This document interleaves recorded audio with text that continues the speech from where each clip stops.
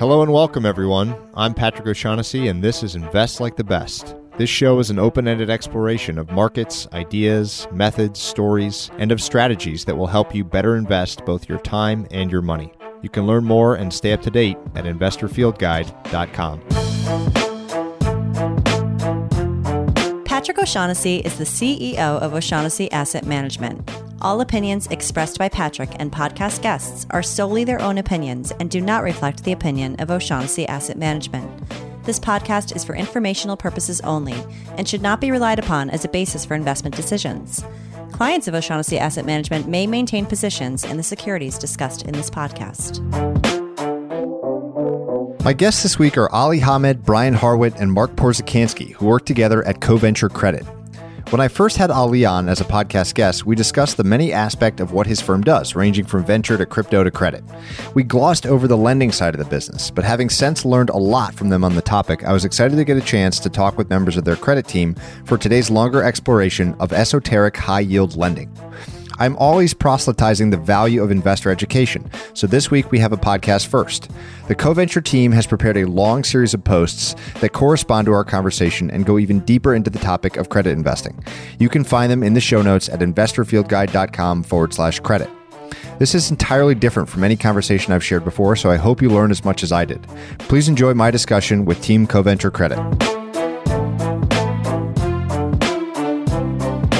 Well, thanks, guys, for doing this with me today. It's going to be a much deeper conversation maybe than Ali and I had the first time he was on the podcast about a very specific part of CoVenture, and that's unique or esoteric credit.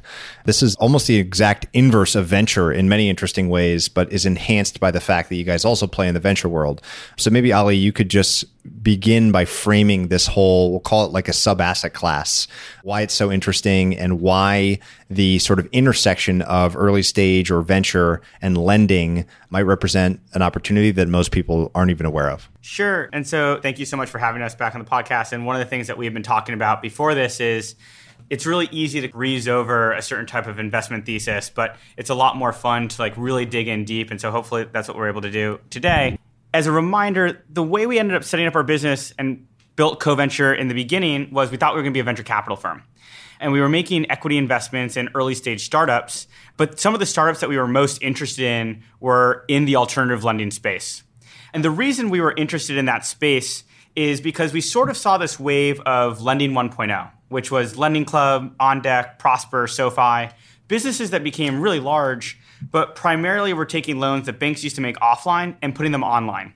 And there was this huge promise of these Lending 1.0 companies. They were going to lower the cost of origination so that they could decrease the loan size, lend where banks no longer could, and they were going to use data that other people weren't using to decrease default rates and price loans better.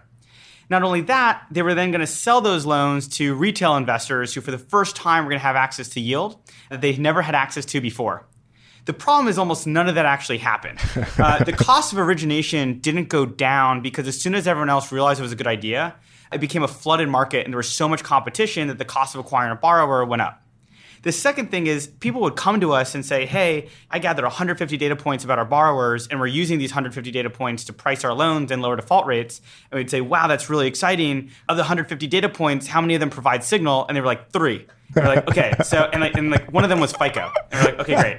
And then the last part is the lenders on the platforms were mostly not individuals. So you ended up just going right back to institutions all over again. And this whole idea of democratizing yield just didn't exist in the way that everyone thought it would. So look, I would have loved to been an angel investor or a seed investor in some of these companies. Some of our partners actually personally have been because they're worth hundreds of millions of dollars to a couple $1 billion now. But we thought the bigger opportunity and the longer lasting opportunity was going to be new lending companies that were creating new credit products. These were credit products that had never existed before. And the way they were being invented was because you were finding technology companies that were, one, using their technology to observe a data point no one had ever observed before that could meaningfully drop the default rate by an order of magnitude, not just 100 basis points. And two, they would have a barrier to entry. The thing that gets us most excited in the world is when we find a technology company that's using its tech to invent a new type of credit, and where if everyone else in the world realized that that lender was doing what they were doing, they wouldn't be able to compete. And so, there's a few examples of how you can create that barrier to entry. One of those examples is switching costs. So imagine you are lending through a POS system. And a lot of people have tried POS financing, but it's sort of an interesting concept in that, let's imagine I go to a jewelry store and I say, hey, Mr. Jeweler or Mrs. Jeweler, I'm going to start lending to all your customers who can't afford this necklace at once. And I'm going to lend to them at 20% APR. If a competitor came to them and said, I'll lend to your customers at 18% APR, we wouldn't get whipped out because we're already in the POS system. If they said 15% APR, it would probably be the same. If we went to a small business and we said, we're going to integrate with your POS system and we're going to lend to you at a floating rate based on how many customers came in this day, because if you have a lot of customers, you're a healthier business, and somebody else came and tried to rip us out of the POS system, they just wouldn't switch us out. And so that was a big barrier to entry that we got fascinated by. The second is, what's a data point that you can observe that no one else in the world can observe? We talked a little bit last time about Produce Pay, but I think it's a good example where what they've essentially done is built inventory technology that tracks shipments in real time and understands where produce is at any given moment so that they can finance it once it's on consignment. For them to get ripped out, you have to go to a distributor or a farmer and tell them, replace your inventory software and we'll start financing you. No one's ever going to do it because, if they're charging X amount per shipment, 20 basis points isn't going to change their life as much as switching their inventory software. So that's a chance where we can observe data that no one else can observe. And the third is if it's a platform that can affect the outcome of the borrower. So let's imagine, and this is an example we haven't found yet, but we kind of love it to illustrate the point. If Amazon said, hey, we're going to start lending to the vendors on Amazon.com. And if any of our vendors ever become late, we're going to tweak our recommendation algorithm to drive more traffic to that vendor so they suddenly make more revenue and can become current on the loan. So those are our versions of a unicorn. When we find a company that's using this technology to invent a new type of loan and has a barrier to entry where it can protect the yield so that what happened to Lending Club and OnDeck and all these other businesses doesn't happen to us, where all of a sudden our yields get compressed. So that was sort of the impetus of our credit business. Maybe talk just for a couple minutes about the importance of seeing both the equity sometimes and then also being the credit in some of these deals. So I think what's interesting and will be the focus of our conversation today is underwriting credit, not underwriting the potential for, a unicorn seed stage equity investment or something like this. And as you've often pointed out to me, they really are inverse of one another. There's sort of uncapped upside and 1x downside on the equity side. On the credit side, exactly sort of your max return for the most part. So it's really all about downside risk mitigation.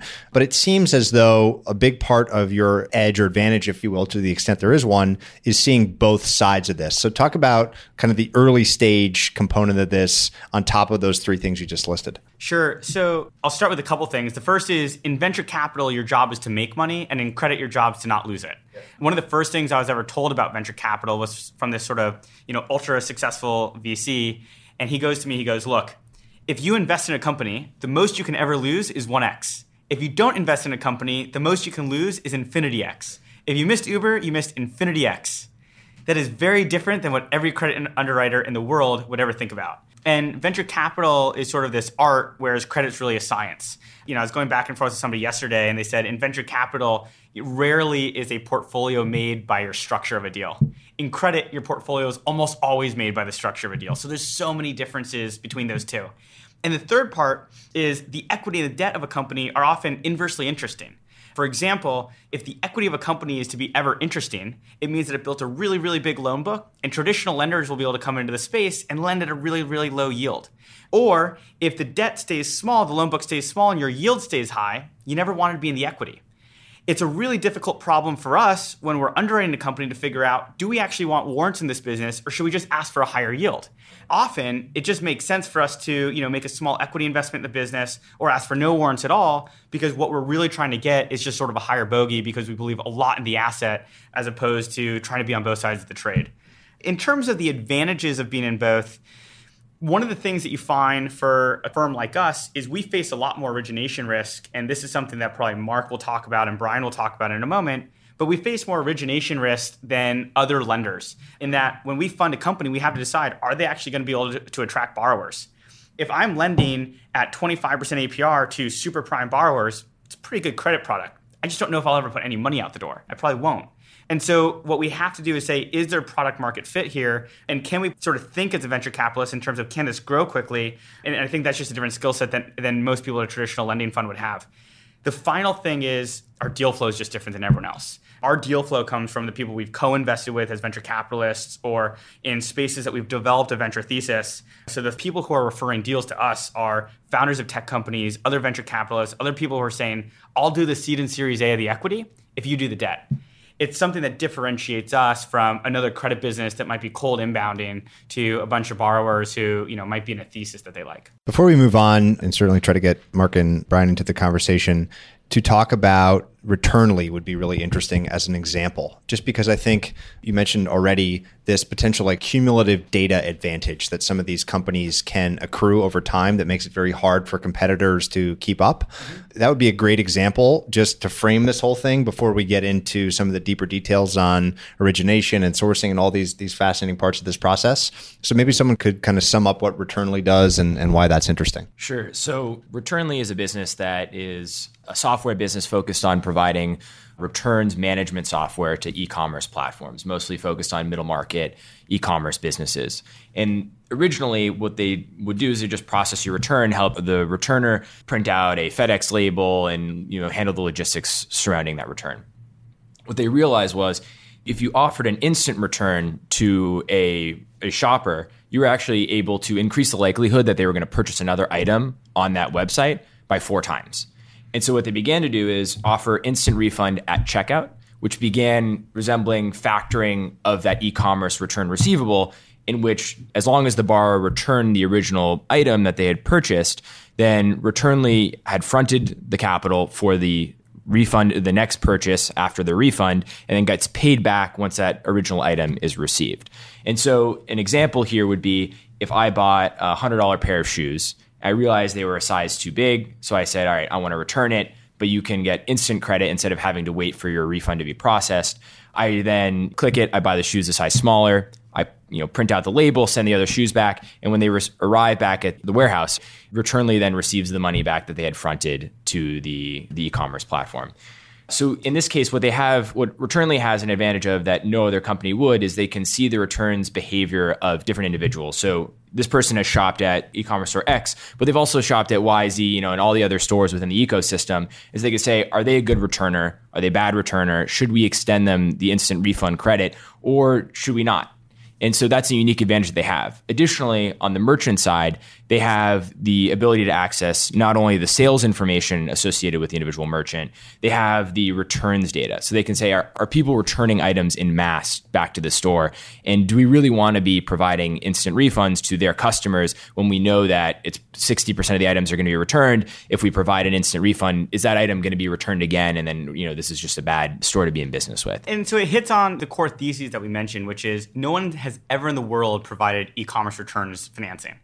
The second thing is Returnly is the returns management system. So it's software as a service, which means it has switching costs, which is one of the great advantages of SaaS companies to begin with. So it's never like we're going to get ripped out. And the third is because the company is working with hundreds and hundreds of e-commerce companies, they know which customers in the world return stuff and which ones don't. I might not return something not because I'm a bad person, but because I've been to the post office. I never want to do it again. In building on that, not only is on an individual basis, they can start categorizing by zip code, by different geographies on who are good returners and who are not good returners.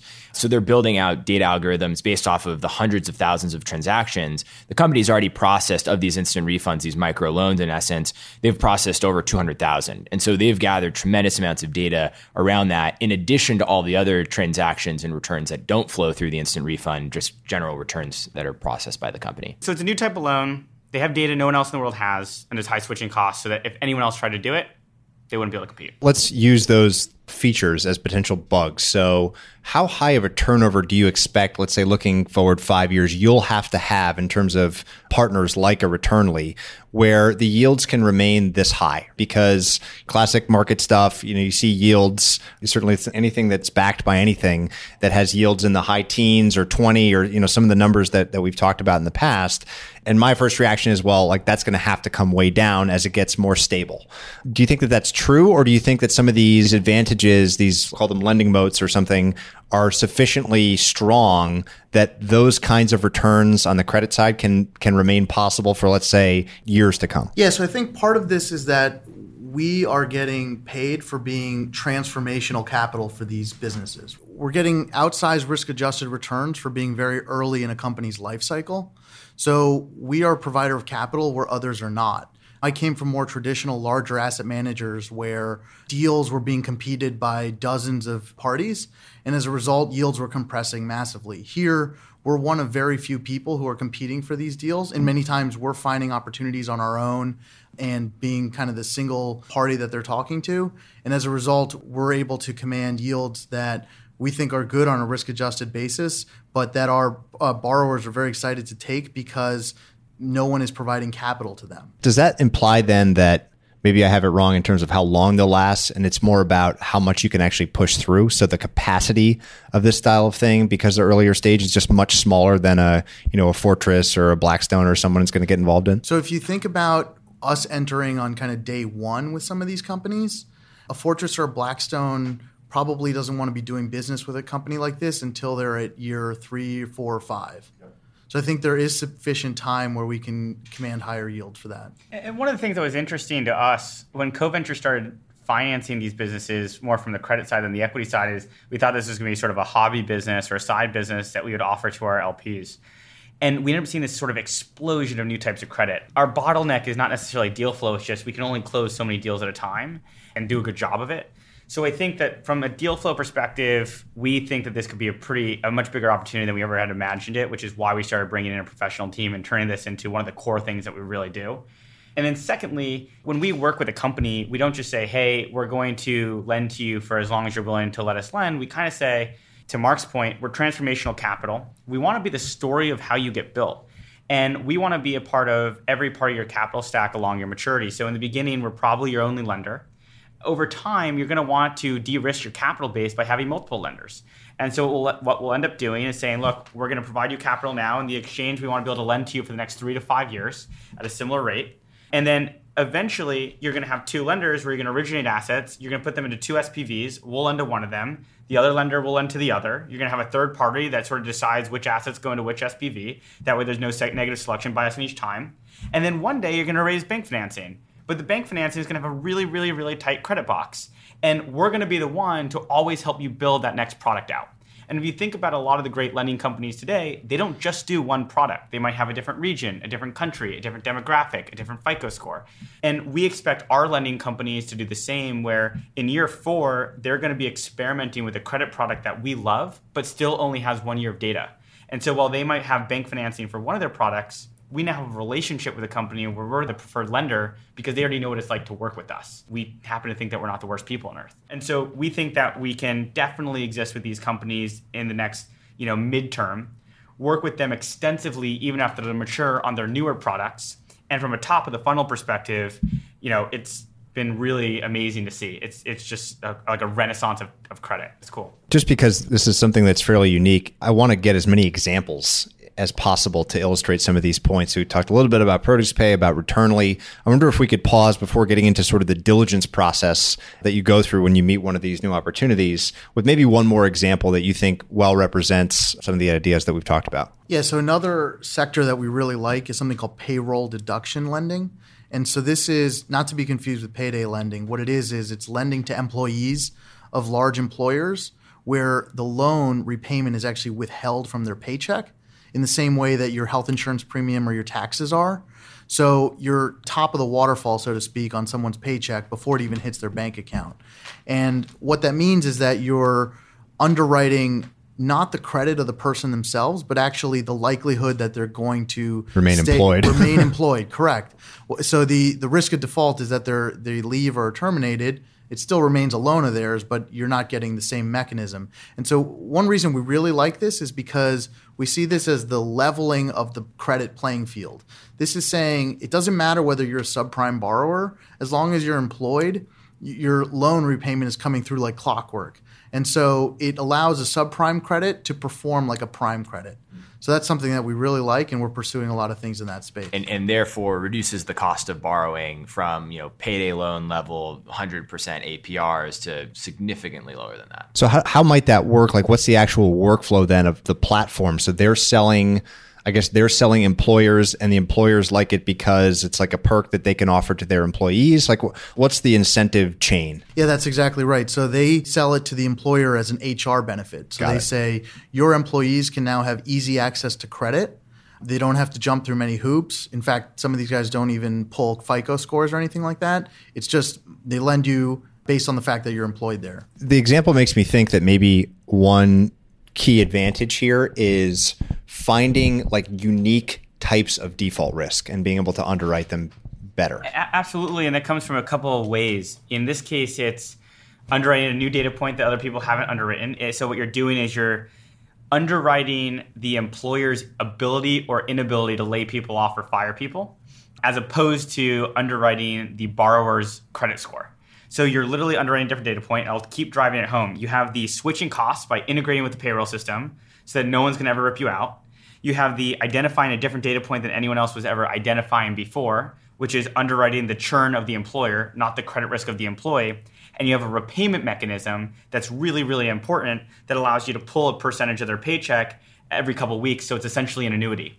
And so you're able to lend to a borrowing base that would traditionally have to take, to Brian's point, payday loans, because it's just really hard to lend to them, A, at that size, and B, at their traditional default rate, and make them microloans because you have a really cheap distribution channel and a really, really low default rate relative to that FICO band, which is not a 200 basis points improvement. It's an order of magnitude improvement, which is a really, really powerful thing. And so we love it because it's really good for the borrower. It's good for us. We think we're getting paid for doing something interesting, and it hits all of our check boxes that we always look for. So let's dive now into, and again, as many of these similar stories as we can conjure throughout the conversation as examples, I think makes it easier to follow along with, into the diligence and sourcing and diligence process. So maybe since we've talked in the past about the venture capital, say founder archetypes, things that you might look for in an early stage like equity seed investment, use that as points of contrast to what you might instead be looking for that's unique or different when evaluating a platform. So you've mentioned already kind of how you see these things, which is from the venture part of the business, from your LPs. You've got a lot of unique places that you might get the original look at the deal. But once you've got something on the table that seems somewhat interesting, walk me through the diligence process. What is sort of the checklist that you need to see in order for you to do deeper work on a company or a platform? So definitely around the founding team, management team, to your point, what I think we really like and has been true for a lot of our founders is that they had previously worked in the industry that has lack of access to credit. So in the produce pay example, Pablo came from a farming family and saw how difficult it was to finance his farm. And he saw that as a huge problem.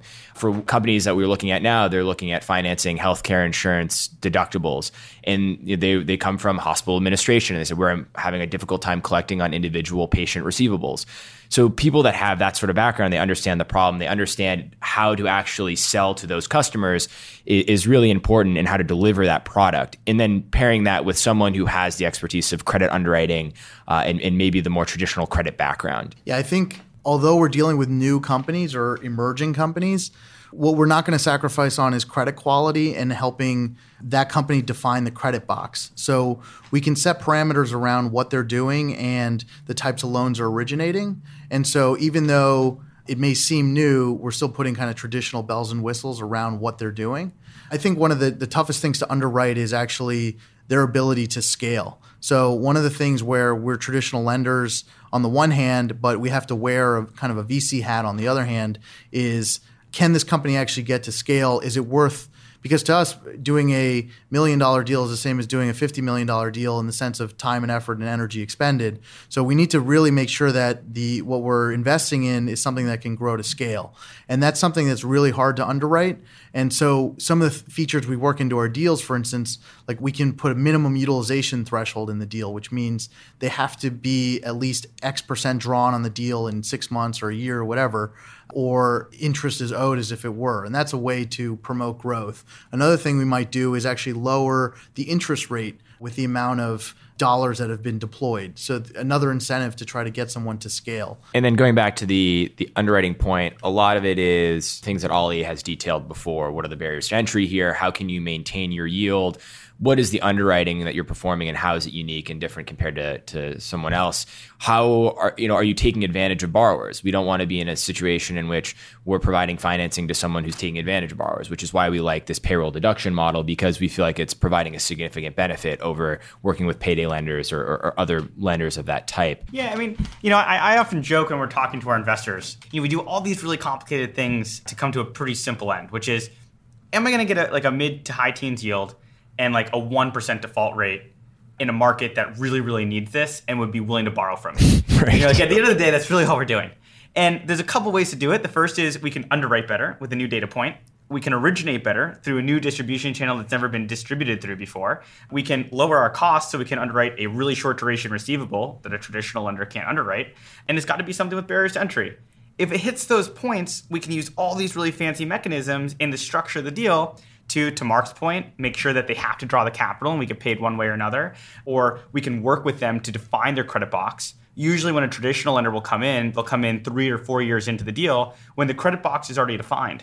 We're sitting there with them defining eligible loan criteria. That's a differentiator in what we do. So we're also looking for management teams that know their borrower well enough to know what they'd be willing to take, but also management teams that have a seasoned track record where we believe the eligible loan box we can come to together is really collaborative and sophisticated.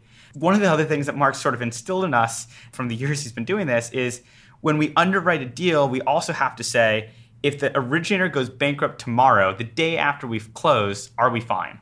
The two biggest risks of new companies is one, they don't originate, which we've already addressed. The second is the originator goes bankrupt.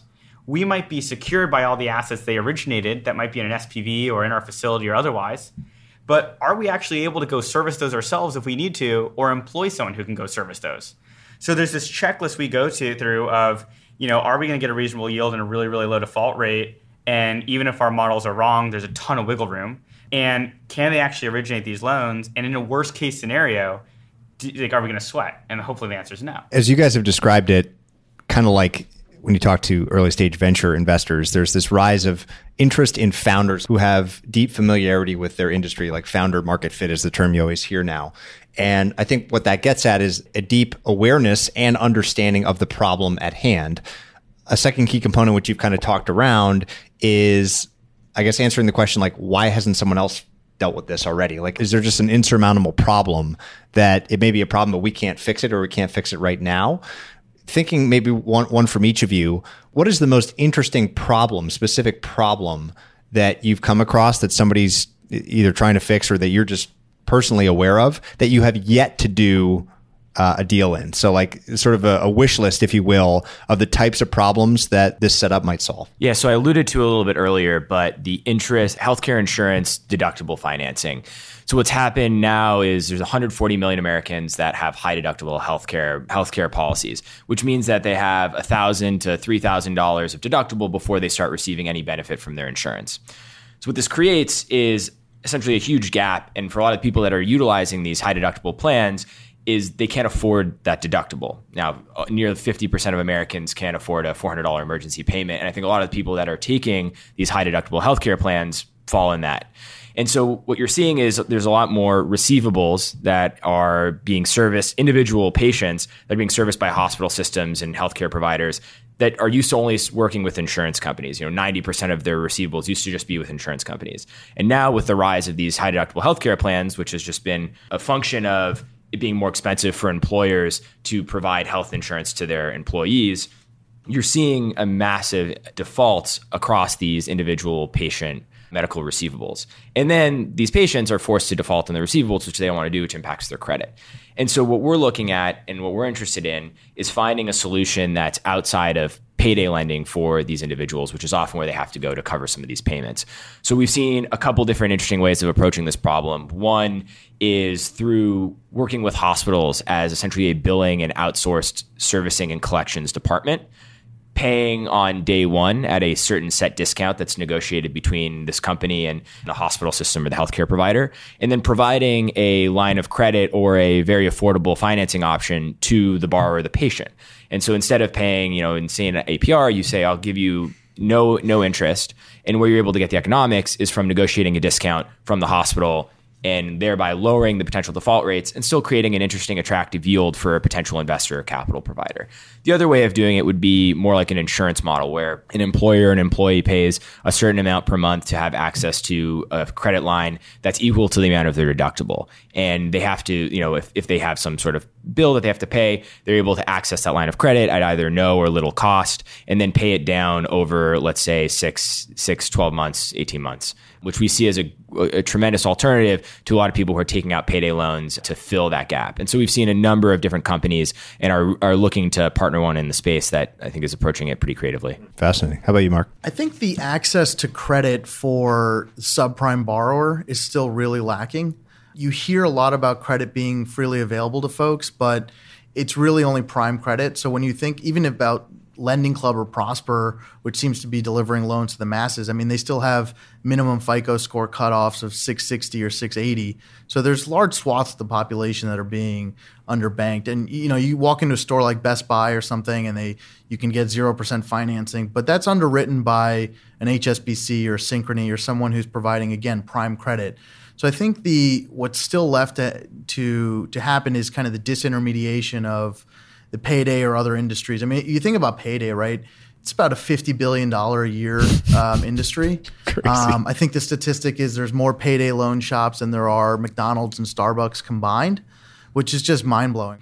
And so what I think there needs to be are new products. The payroll deduction is one, but for instance, point-of-sale financing, I think is another one that's going to be very large. So this is Best Buy financing for folks who don't have access to the HSBC credit card. It's allowing them an option to purchase a refrigerator or something that they need, but at a subprime demographic. And so I think there's ways to address that. And I think that's going to be a huge industry because a lot of people who are taking payday loans are actually doing it to fill some sort of need. Their car broke down, their refrigerator did break, they need some sort of emergency medical expense. And I think we really need to address that. How might that happen? So it makes me think of this awesome line that Warren Buffett said to us, which is that price is his diligence. So if you think about payday lending as like having ridiculous yields or, ridiculous, maybe they need to think less about the default risk just by pricing it appropriately with like a margin of safety, if you will, on the yield.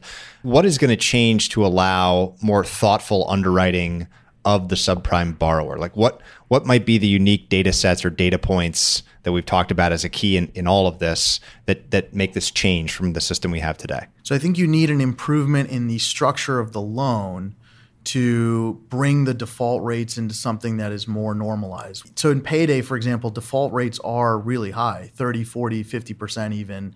And so what people don't like to talk about is the demographic who is taking out a payday loan. Actually, you do need to charge them a high rate of interest. And the average person on the street thinks that 15% is a high rate of interest, and that could be appropriate to a subprime borrower. Unfortunately, I don't think that's the case. I think they do need to pay a high rate of interest, but I think the way to get them off a payday level, which by the way, payday could be 500% interest or more. So I think the way to get them is through a structural fix. And so payroll deduction is one that's great because it levels the playing field. It introduces a mechanism that turns a subprime borrower into a prime borrower.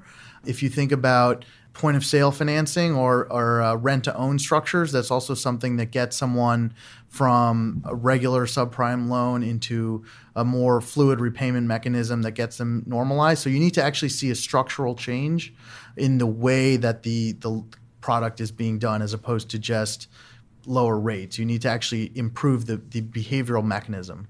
And I think increasing financial literacy of people in our country is also an important step here because most people walk by a store that says get cash now, no background check required. They say, "Oh, great, I need cash," and they don't realize when they're signing a contract that they're essentially signing up to be in a debt cycle for in the indefinite future. And so I think part of to Marc's point is training people to avoid these debt cycles, which are often completely avoidable, but people don't have the resources or the knowledge to avoid them. And then, I'm going to cheat. I'm not going to use one. I'm just going to go through a few of them quickly. And some of them touch on Brian Marc's points. The 2-week pay cycle is insane. The fact that we get paid, every 2 weeks and the ADP gets annoyed at us that we wouldn't want to take our paycheck every day. It's like that will not be a thing at some point. And so we're really fascinated about how do we factor receivables in that period, et cetera. To that second point, doing short duration receivables is a really, really interesting thing to do online because traditionally a bank or a brick and mortar can't originate a 3-day loan because it'd be too expensive. That's part of why payday loans are so expensive. It's not just the default rates. It's that if I'm going to originate a 2-week loan that's $500, and I'm paying, it's a brick and mortar, so I have to pay somebody minimum wage, which in New York is $15 an hour, and it takes them 20 minutes to originate the loan. It costs them $5 just paying that person to explain something to the borrower, not including the marketing, the brick and mortar, the real estate, everything else. And so if I were to charge state usury of about 25%, I would make like $4.13 of revenue on a loan that cost at a minimum $5 to originate. And so the internet's amazing at originating short duration loans where you can handle the fact that as long as default rates are low, the total revenue on the loan is small. The other thing is we value different things today than we used to. It used to be this common cliche in credit that you should lend against somebody's car because the car is the first payment they'll make. It's still one of the first payments they make. I care a lot more about my smartphone, though, than I do about my car. If you take my car, I'm going to be really annoyed at you. If you take my smartphone from me, I will do horrible, horrible things. And so, there's a company called PayJoy that we're not lenders to, but we applaud from afar. They're helping people finance smartphone purchases, and they're secured by the smartphone. That's like a genius thing to do. And then maybe the last part is tomorrow's small businesses are different than today's small businesses. The great small business of tomorrow is not the drugstore on the corner. It's the Airbnb account. It's the e-commerce company. It's the Instagram handle, the things that we might have talked about last time. And so we're looking at not yesterday's small businesses, we're looking at tomorrow's. And so those are some of the broad themes that we like to kind of dig into. So let's assume now that we've got, you've identified something, you're sort of comfortable with the major checkpoints, let's call them, that this might be somewhere with the capacity to put $50 million of your client's money to work in, and we're further down the spectrum here. We've referenced a few times how important structure then becomes. And we'll come back to some of the mitigation of downside risk, but certainly structure is one way to mitigate downside risk when it comes to credit. Maybe you could touch on like the major structures. I'm thinking here about like forward flow agreements, ABL structures, things like that. Describe what those terms even mean, which I think a lot of people won't have heard those terms before, and how, kind of down to brass tacks, how these things are actually structured. Sure. So there's two basic types of ways you can get involved in an asset, taking asset level risk.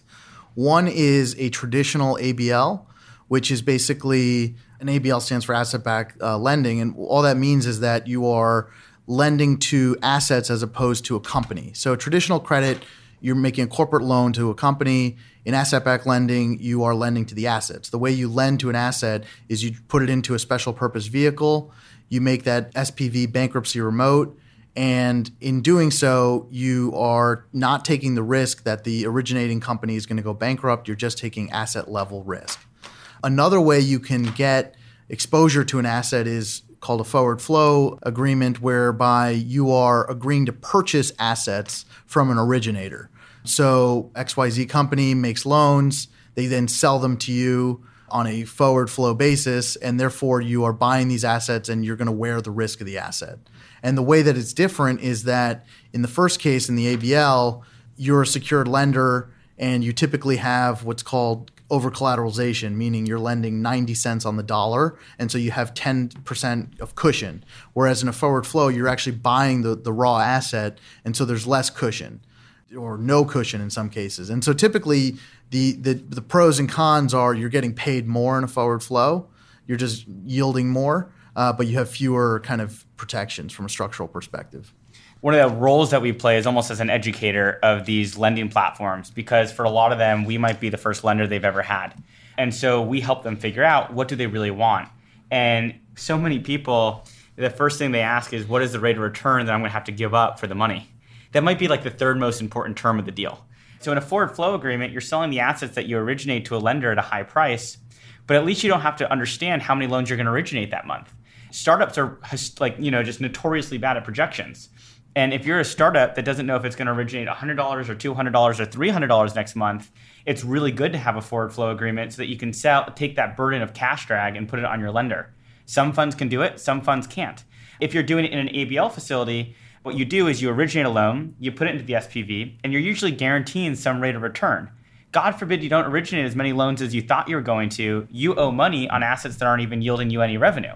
And so there's pluses and minuses on our side. There's also pluses and minuses on the originator side.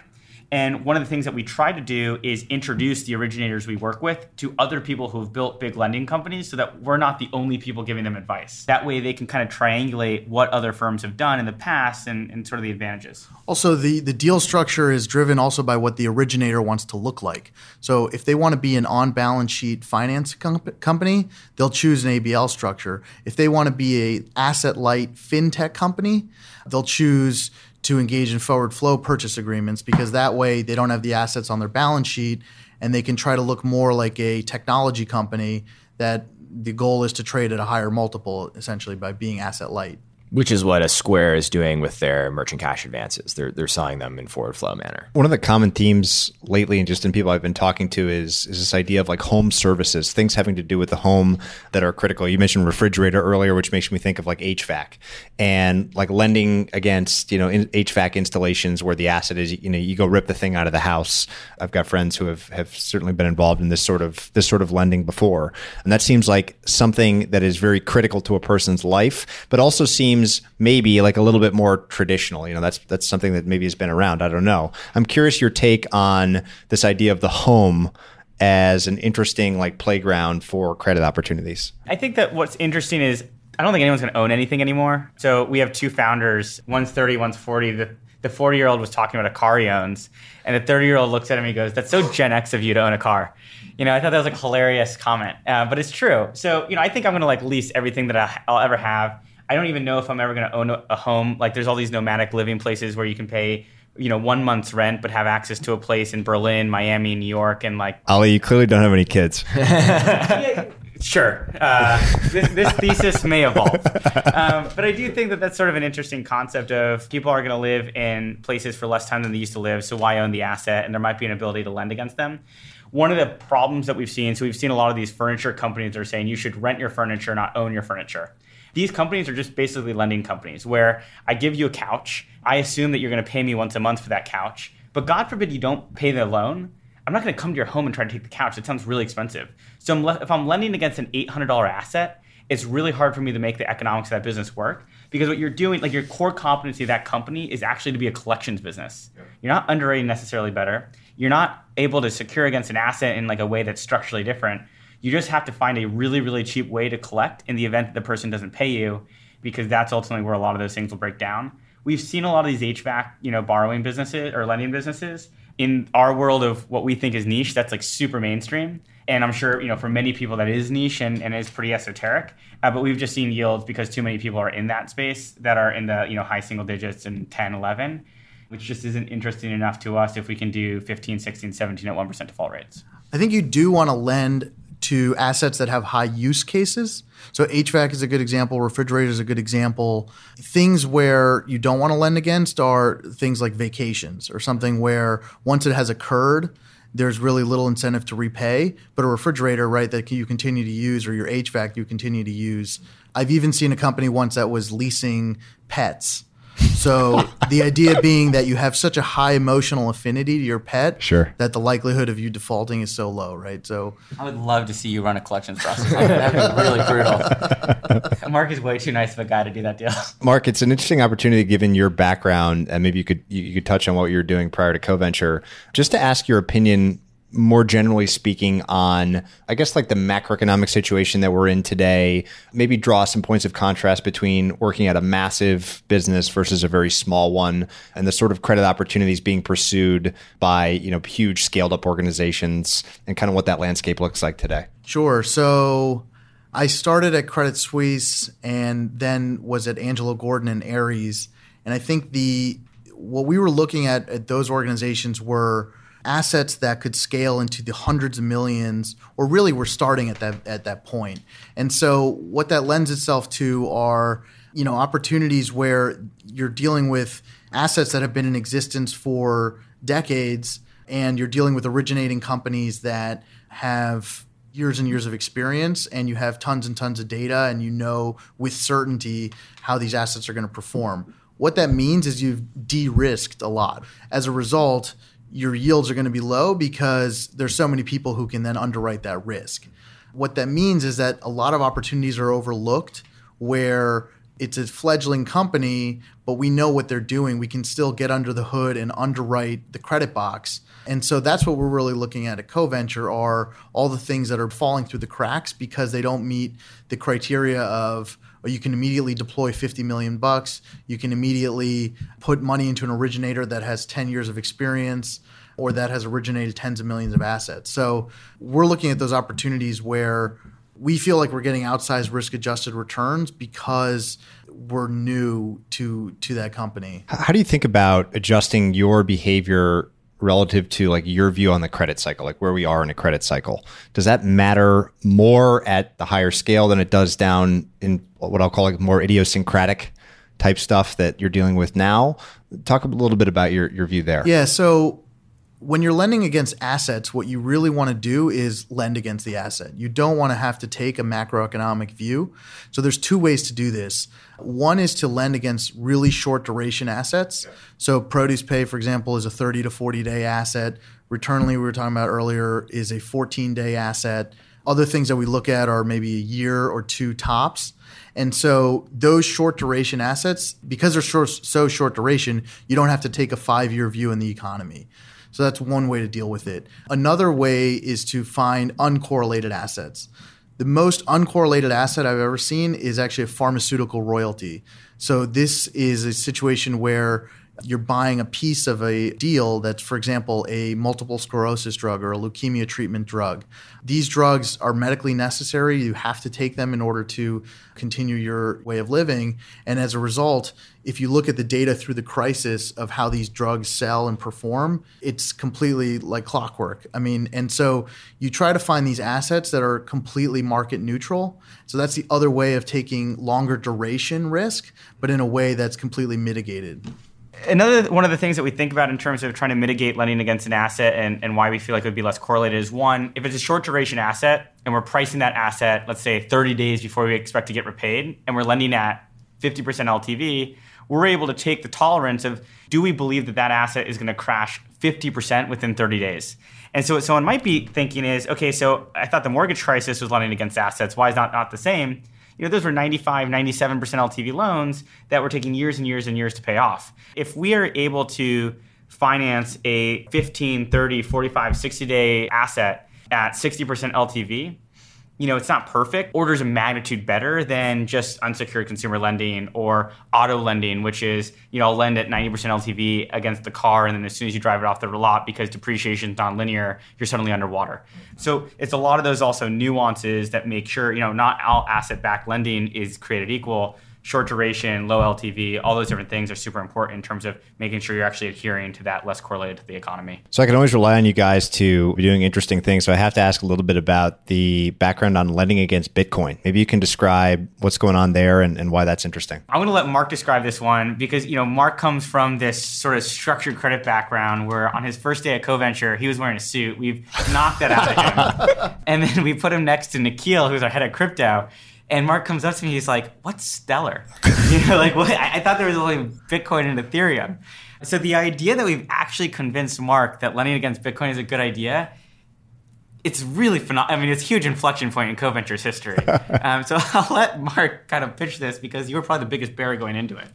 Yes, all that is true. And I will say I would have never thought I'd find myself in a situation where we're actually going to be lending against Bitcoin. So it's quite a change. But what's interesting is it bears all the hallmarks of a good asset to lend against because you have mark-to-market pricing on a 24-hour basis, and you have the ability to custody the Bitcoin in your own wallet.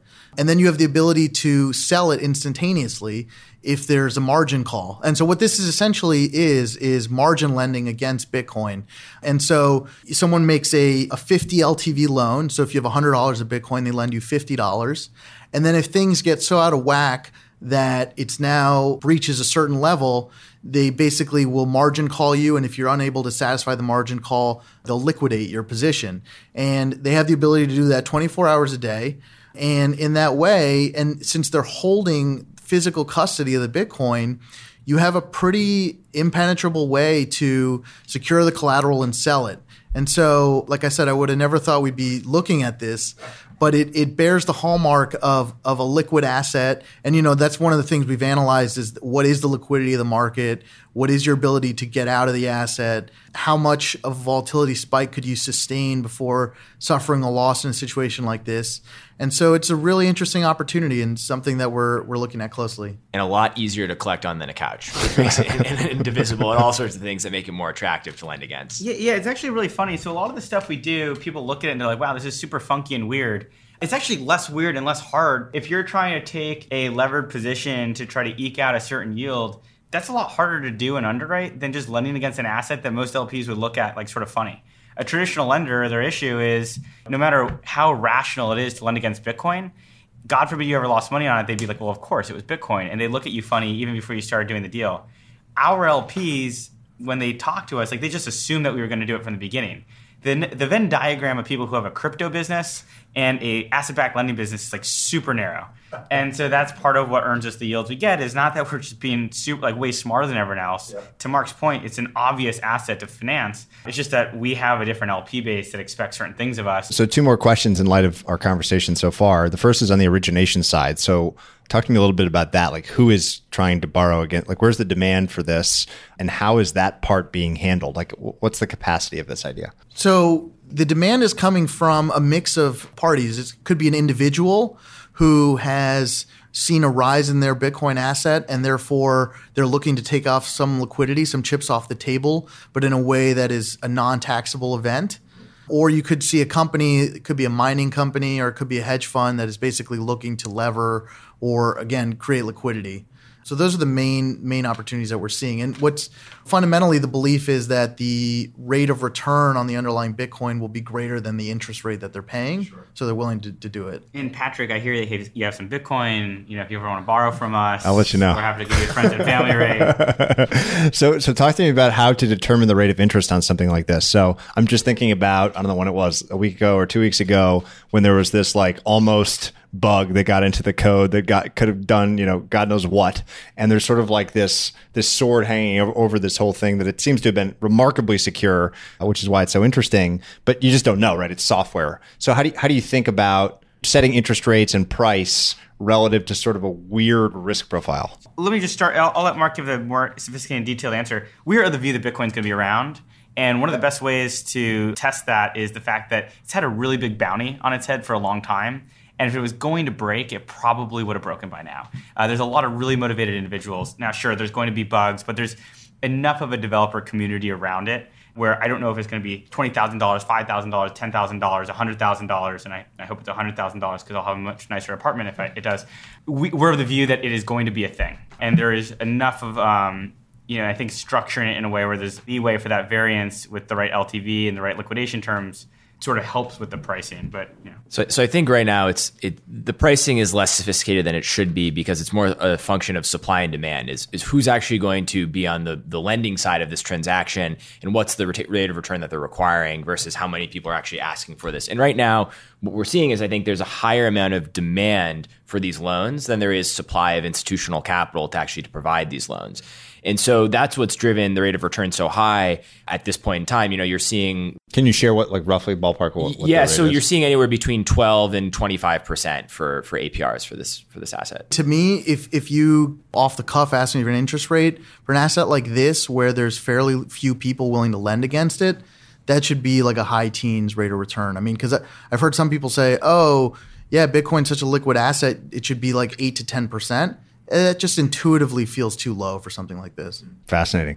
What have we missed in terms of the key determinants of success in this style of investing? I feel like we've done a pretty good job covering the things that you look for that make what kind of we've referred to as lending 2.0, trying to deliver on the promise of these original online platforms that didn't really come to fruition. So we've talked a lot about like the specific characteristics that you look for.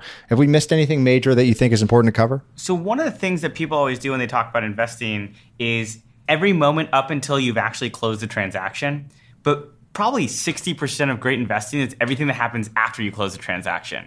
It's the monitoring. It's the portfolio support. It's the making sure they actually do what they said they were going to do. We will get by somebody at some point, and knowing how we're going to get and defending against it before they try it.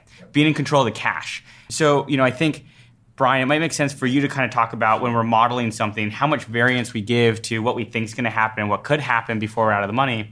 And then also just sort of the monitoring the portfolio, the on-sites that we do, the spot checks that we do, why UCC ones are ridiculously stupid, things to rely on, everything else. Yeah. So, when going back, touching on our underwriting conversation, when we're looking and building out a credit model, we're really trying to understand what's the default rates within the asset base that we can incur before loss of principal and loss of income.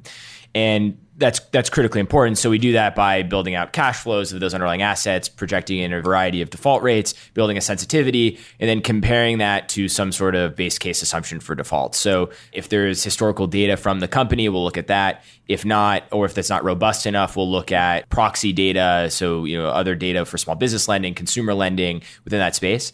And then we're able to come up with a multiple on loss coverage. So we say, based off our base case of 5% default rate, and it looks like here we can sustain 10% before loss of income, we have a 2x coverage multiple. And now for our deals, we typically say, 2 to 7x, just depending on how much historical data, how much volatility in the asset class we believe. And then throughout the investment period, as Ollie's alluding to, monitoring is critically important. So every month we're receiving a portfolio tape from our different platforms that says, here are all the different receivables we have right now. Here's the performance. And then we can, look at that and say, how does that compare to where we projected? Should we change our base case default assumptions? And do we need to rethink anything about this investment? And that goes beyond just the portfolio as well. Per Ollie's point, there's a million different ways to lose money in this business. It's about making sure that they're complying with every covenant. And Ollie likes to say that's, getting but I think we like to say covenant compliance is the more appropriate word of calling it. And so making sure that everything is going well and doing consistent checkups with the businesses that we're working with, doing on-sites to catch anything that might slip through the cracks, or otherwise just looking at, Excel file. Yeah, and part of it's also, getting smart in the very beginning of the deal via either having termination triggers based on performance. So you say, hey, look, our base case here is 5%. We can incur a 14, 15% default rate before we lose any income and 30% before we lose any principal. I'm quoting numbers from an actual deal we've done that had good enough data where we felt like that was a reasonable loss coverage ratio. As soon as they get to 8% default rates, we stop funding. And at 12% default rates, we default on the loan and just start collecting the receivables. So a lot of it is making sure that in the beginning of the deal, we get in front of those scenarios where if things are going a little bit sideways, we don't have to keep lending. And the second is also just making sure the borrowing base makes sense. So there's another facility and you'll see this in a lot of facilities where we say, look, we're going to lend you $90, but we need $100 of good assets. In the event that, 5 of those dollars of assets go bad, you either need to contribute new good assets in there or put your own cash from your balance sheet. Otherwise, we won't keep lending. So a lot of it is having the tools and the terms so that if while you're monitoring something, things go awry, you can immediately act on it. And then a lot of it's also expectation setting. Venture capital is probably my favorite asset class to be a part of, but it's also the one I like to talk trash about the most.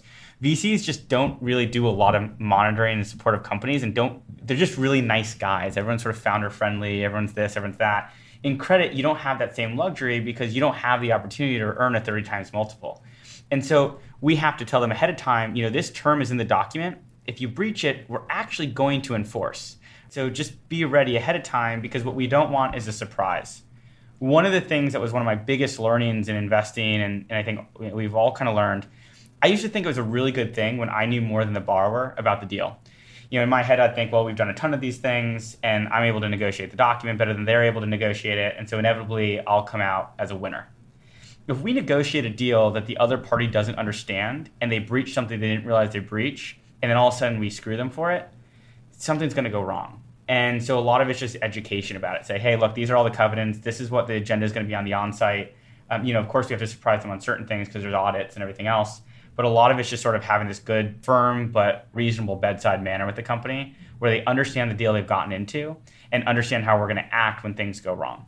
Yeah, and so to touch on your point again, documentation, which is a part of the structuring, is incredibly important per Ollie's point there. And also, constructing the borrowing base that Ollie was talking about. So making sure if you think you're collateralized by $100 of assets, that it's actually $100 of assets. So for example, if you say I'm going to lend $80 against a portfolio of loans that has $100 of cars in it, when you actually have to go collect on those vehicles, is it really worth $100? Or is it actually after, the auction value and hiring a skip tracer to go find the cars, is it $50? So making sure that you're actually properly collateralized. And then to Ollie's point again about educating the borrowers who are, early stage companies that don't always have the sophistication from a structured credit perspective, is walking through the key terms, not trying to hide anything, making sure saying, hey, this is this borrowing based concept. This is what I'm going to expect from you every month. This is what you need to report to me. Is this realistic?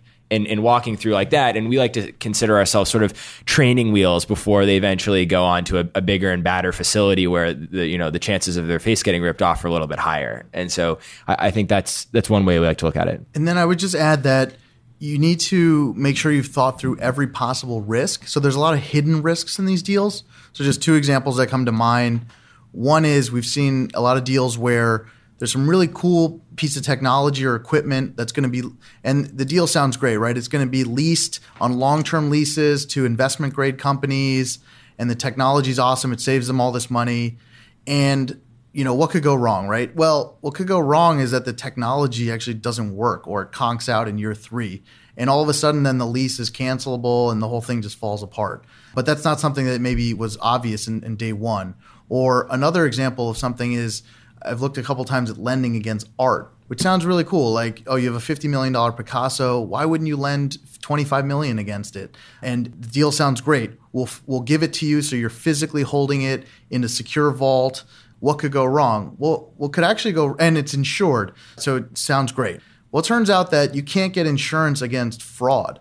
So if it turns out that the Picasso is a fake, the whole thing just blows up. Your collateral's worthless. And there's actually no good way to verify that the art is legitimate. You can only rely on a letter from the estate of Picasso to tell you that it was authentic, but that's not really good from a chain of custody perspective or title perspective.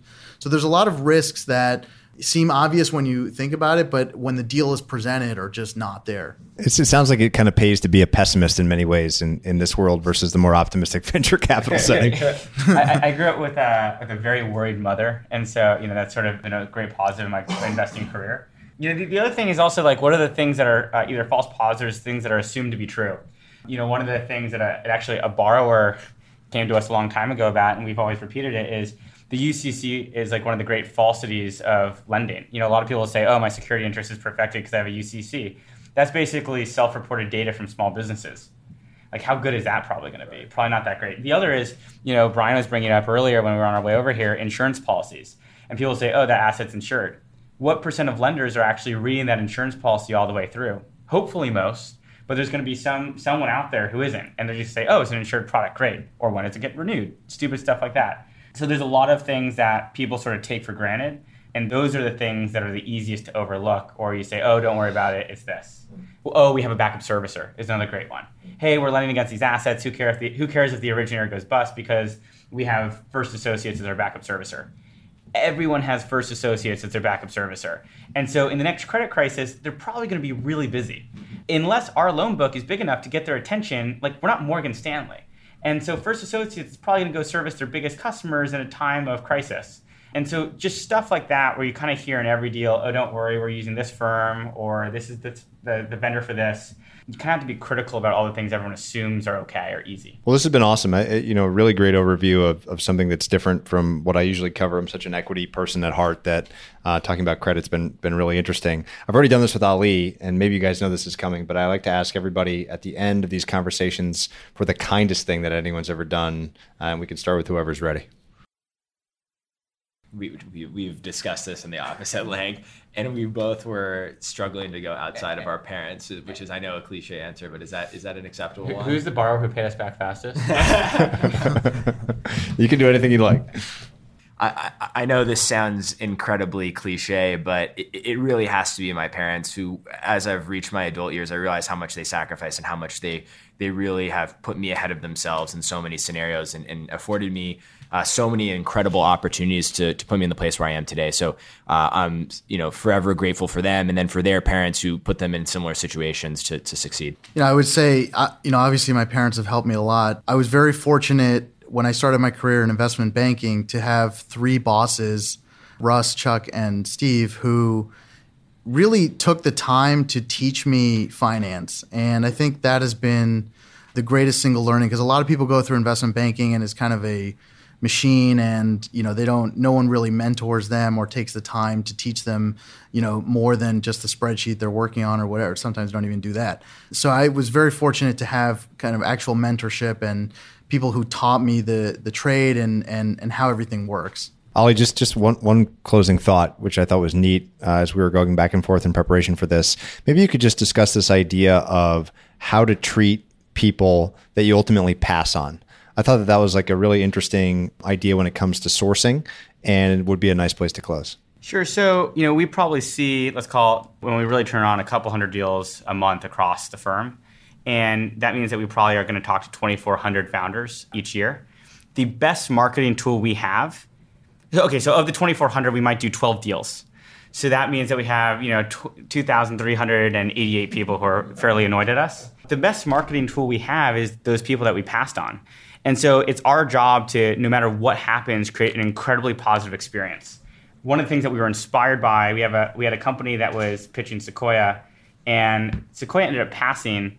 But what Sequoia did is they said, hey, export all your data and send it to us. And they had a team of data scientists actually go through all the data, the cohort analysis, everything else. And then they sent back the investment memo to the founder and said, here's all the things that we analyzed. Here's the things that you could do better. Here's things that companies in our portfolio have done that have helped them grow faster. And we think these are things that you should implement within your own business. We will always send deals. I mean, it's Sequoia, so of course you send deals to them. But like for a business that's already that great, to have that kind of experience with the founder they passed on is a really, really powerful thing. We try to have something close to that with the founders that get pitched to us. You'll never hear us say, oh, it's too early for us, but thanks. That's usually sort of a nice way to say, I don't want to tell you exactly why I'm passing. What we try to do is be very, very specific, just like you would do when you're managing one of your employees, Patrick. If someone does something wrong, you don't say you suck. You say, this is specifically what happened, and these are ways that you can make it better. We try to do that with the founders so that no matter what happens after that, they feel excited to send one of their friends to us. It's a differentiator. It's got an order of magnitude difference in terms of how we market. And I'd say probably a third of our deals come through that channel, which is flattering to us and exciting. And specifically this week, we saw 3 deals that had come from previous founders that we had passed on. And it's just literally just this week. And a lot of what we like to do is you say, hey, if this is not the right opportunity for us, we're happy to help advise you as you raise capital and say, we'll look at your term sheet, we'll help you think this through, just because we feel like it's, as Ollie mentioned, it's really important to build out our reputation within this ecosystem. And we consistently see deals coming back from different founders. There's a high return on goodwill. Yeah. And you have the same thing. When you meet somebody interesting, you feel like you have this internal obligation to connect them with someone else they get along with. And you probably have this like little spark in your head where you're like, wow, that's going to be really fun when these two people meet. And I don't need to have anything to do with it. It's just going to be interesting. When we meet a borrower who we think actually is originating an interesting type of credit, it just doesn't fit within our credit box. It almost feels like our obligation to tell one of our friends in the credit community who has a lending fund that they should meet the founder, because it'll come back around, like you said. Ollie, I think that's the Jewish mother guilt that we grew up with. Yeah. Well, thanks again, guys. This has been informative as always. Thanks for all your time. Thanks for having us. Hey, everyone. Patrick here again. To find more episodes of Invest Like the Best, go to investorfieldguide.com/podcast. If you're a book lover, you can also sign up for my book club at investorfieldguide.com/book club. After you sign up, you'll receive a full investor curriculum right away, and then 3 to 4 suggestions of new books every month.